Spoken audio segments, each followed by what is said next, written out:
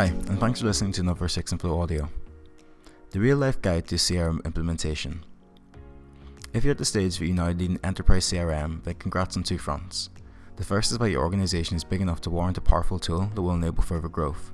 And the second is that you've realized that getting ahead in your space will require the automation and alignment benefits that come with an enterprise CRM. This is a hugely positive step, but it's always good to be cognizant of the fact that changing a CRM in a lot of ways is like moving your kids to a different school. For the kids, it's hugely disruptive. They won't like it, you'll have some temper tantrums and arguments, but in the long run you know that it's going to improve their lives and help them to achieve things they couldn't do before. The driving ethos for any CRM implementation should be, you've got a job to do and you need to do it effectively. Any initial disruption will lead to enhanced success for all users. So what's key to managing this change and ensuring that you're enabling your staff to use the new system effectively? It boils down to three aspects. First, clear direction with consistent training. Second, product championing. And thirdly, employing the 40-70 rule. The key to a successful CRM integration is realizing that every implementation is different and can be challenging, but they can be managed effectively by a strong team. Undoubtedly you will run into some technical difficulties and internal personnel struggles along the way, but by using these three approaches, you should be able to effectively steer a CRM implementation through to success. In the blog below, we discuss what the approaches are and what examples and use cases you may find useful. If you've been tasked with leading the CRM implementation, then you're now in a position of great responsibility. This will be a transformational period for your company, so being at the helm shows that you're capable and trusted. The first thing you need to do is get buy-in from senior decision makers and work with them to create a clear framework. This will make your process immeasurably more positive and avoid a situation where you're pulled from pillar to post whilst trying to spin several plates. Clarity is always key in any CRM implementation. The processes used for positioning, onboarding, collaborating, executing and tracking will make or break your ability to implement the new system.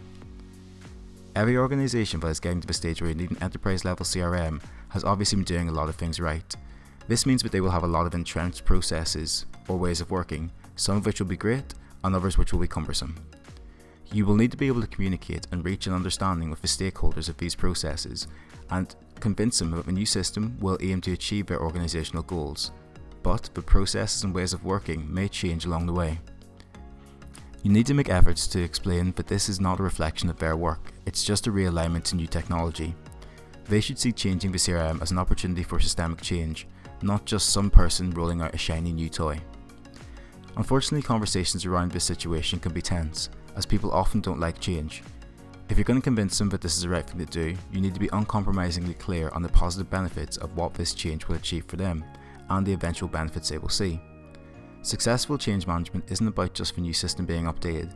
In many ways, it's more about the people and enabling them with effective processes and use cases being improved alongside their existing technology.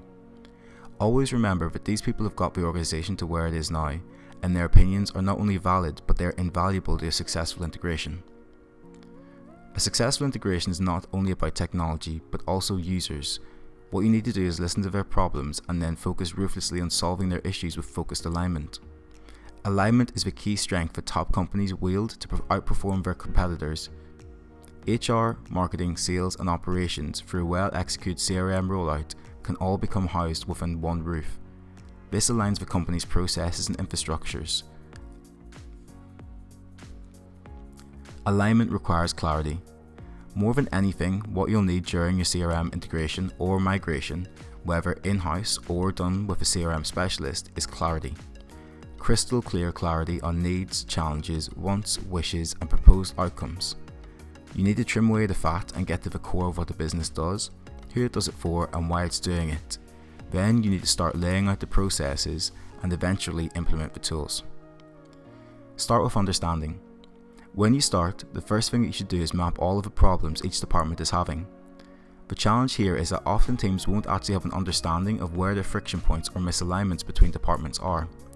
They may know their tools are broken, but they may not know that another department's tools are also broken. Start with high-level organizational questions, such as, what are your USPs? What are the organization's actual targets? What is your understanding of the ideal client fit for your company? Can you tell me your elevator pitch? Once you've started to interview individuals across the organization, these questions will start to highlight any areas of frustration. Then start to break down the questioning into more targeted departmental questions or individual based questions, such as what challenges do you face in your role? Who do you report to? Who reports to you? Please outline your role. How long is your average sales cycle? Then start to dig further into processes. What do you report on? What's your sales process's strengths or weaknesses? What's your least favourite part of a sales process? Who is involved in your sales process? Once we have done this, then we start to map out each of the processes. We find that visually, mapping these out as a group using post-its or a whiteboard is the best way to get a real understanding of what's happening. Often there will be multiple processes, new business, renewals, upsells. These are some of the most common that we see. However, when you map them all out together, this will help you to understand how the processes all fit. Once they are mapped, begin to look back at how you can streamline the process with automation and strip back non-essential aspects and identify blockers. Present your findings. Once you have a clear understanding of how the processes map out, you should then present this back to all the stakeholders within the process. This will ensure that you're all singing off the same hymn sheet, but it will also help to keep all the teams aligned. From this point, it will be far easier to clearly outline what can be done, what this process will look like, what it will improve, and the required steps and training that the team will need to do to remove friction. By giving a clear outline and direction, including the milestones along the way, you will set expectations and ultimately limit disruption. Projecting long-term direction and reaffirming needs and outcomes of the enterprise CRM implementation with positivity is another effective way to get buy-in.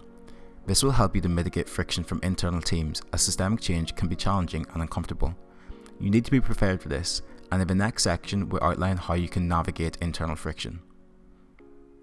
Let's be honest, when a lot of people hear automation, they think it's going to take their jobs, or all the enhanced insights that people get will shed a light on all of their feelings.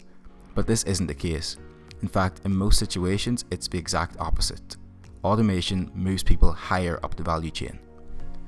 There is only a finite amount of time people can actually work, and the company should be built around technology and processes that allow them to do this work and use their best talents for more effective outcomes. For example, Susan in sales is amazing at relationship selling, but she can't actually get on the phone because she's always writing follow-up emails. Sam in product design has 101 ideas about how he can improve the company's service offering, but he can't get away from his admin duties. In both of these cases, a CRM would improve their working lives. As the implementer lead, it's your job to highlight how this will benefit both of them. Remember, successful change management isn't about the new system being updated, it's about the people and enabling them with effective processes. However, this can be a difficult narrative to entrench in the business, and unfortunately, conversations around this situation can be tense, as often people don't like change. But in the next section, we're going to look at how you can positively affect change when working through internal friction. Navigating a picnic, when the problem is in the chair, not in the computer. Sometimes there will be issues for implementers who are navigating internal stakeholders who may be wary of a new CRM.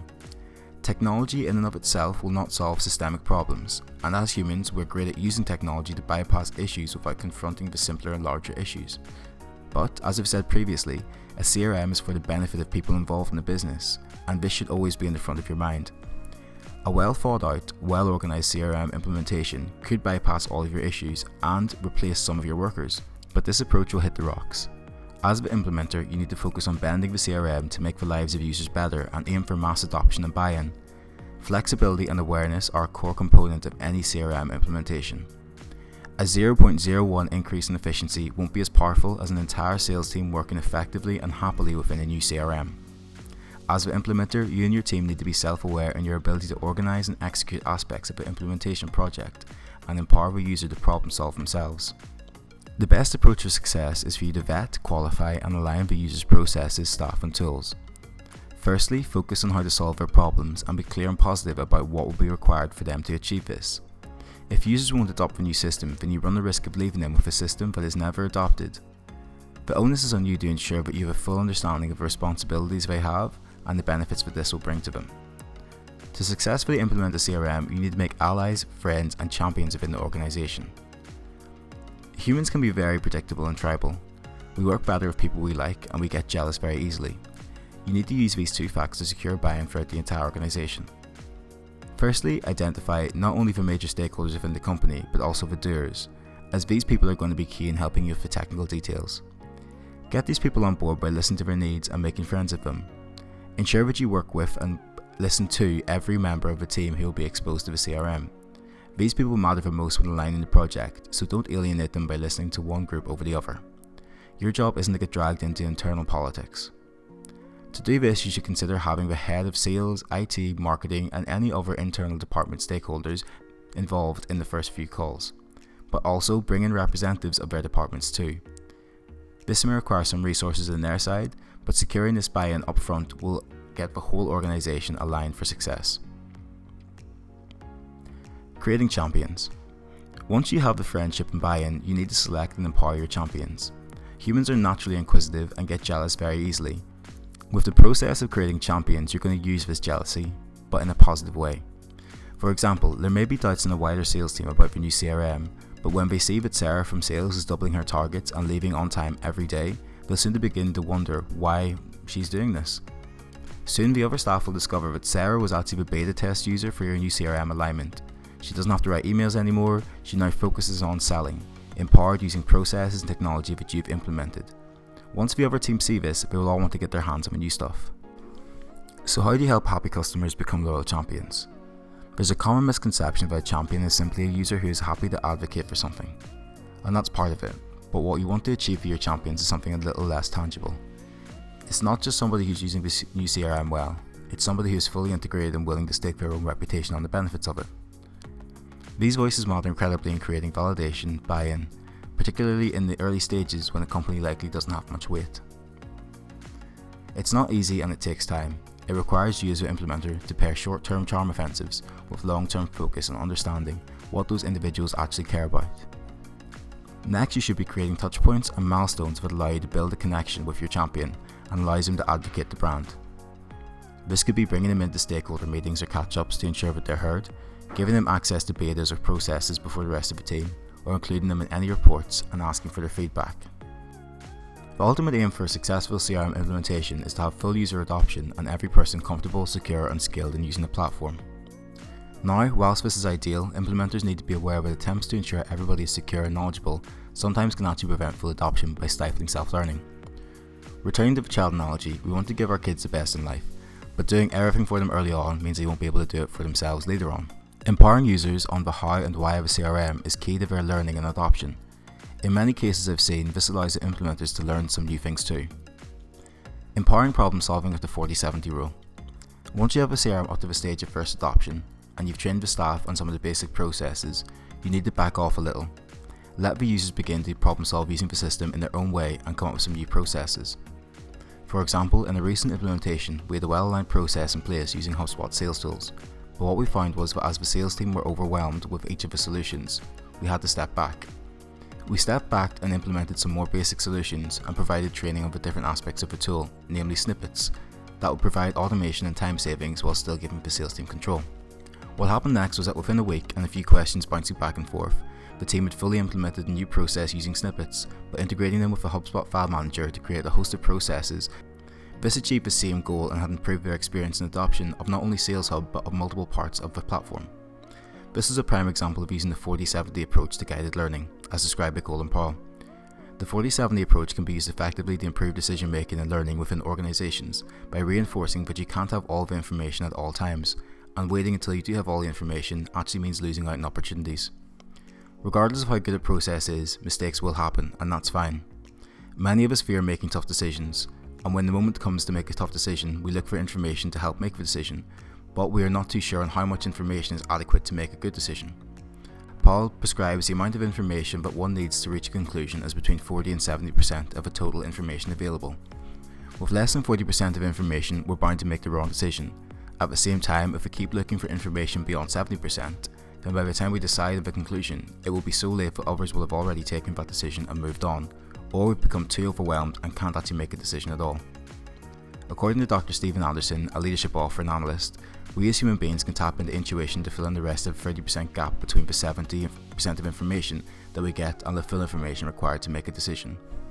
Our intuition in problem solving, or guts, comes in handy to help people make good decisions in spite of having less than complete information. If you aspire to drive adoption within the wider organization, you need to empower the users to lead the process. In the example above, we gave the users too much information and stifled their learning and leadership. This principle may not be easy to embrace as you're leading the implementation processes and, as such, you're not meant to be unaware or have incomplete information. But this is actually a negative approach that won't improve your project, because at some point a good implementation is about the team and not your structures. A great implementation is about aligning the systems and enabling the users to make their lives easier, more efficient, and ensure that they have enough information available to make more correct decisions than wrong ones.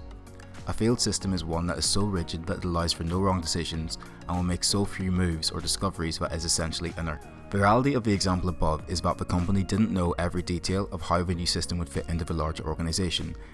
This is completely normal, and things do change during the implementation. It's your job to help them to sort this out and enable and align them. A successful implementation will be built on your ability to be flexible with the users and ensure that you empower them and align the technology to fit into their company like a puzzle piece. In conclusion, a CRM implementation is about more than just great tech. It's about the people and the destination they are going to. Implementing a CRM is difficult but highly rewarding, as there are few activities that will ever have a bigger organizational impact. It's your responsibility to create a system that empowers the users of the platform and gives them consistent direction and information whilst empowering them to problem solve. You need to remember that at its core, CRM implementation is about the people involved, from the users up to the CEO, and it's your job to help them understand exactly who and what a new CRM will directly and indirectly impact across the company. Always bear in mind, a CRM exists to enable a company to compete and to grow, bringing the talents of their best and brightest to the forefront of the company and empowering them to do more.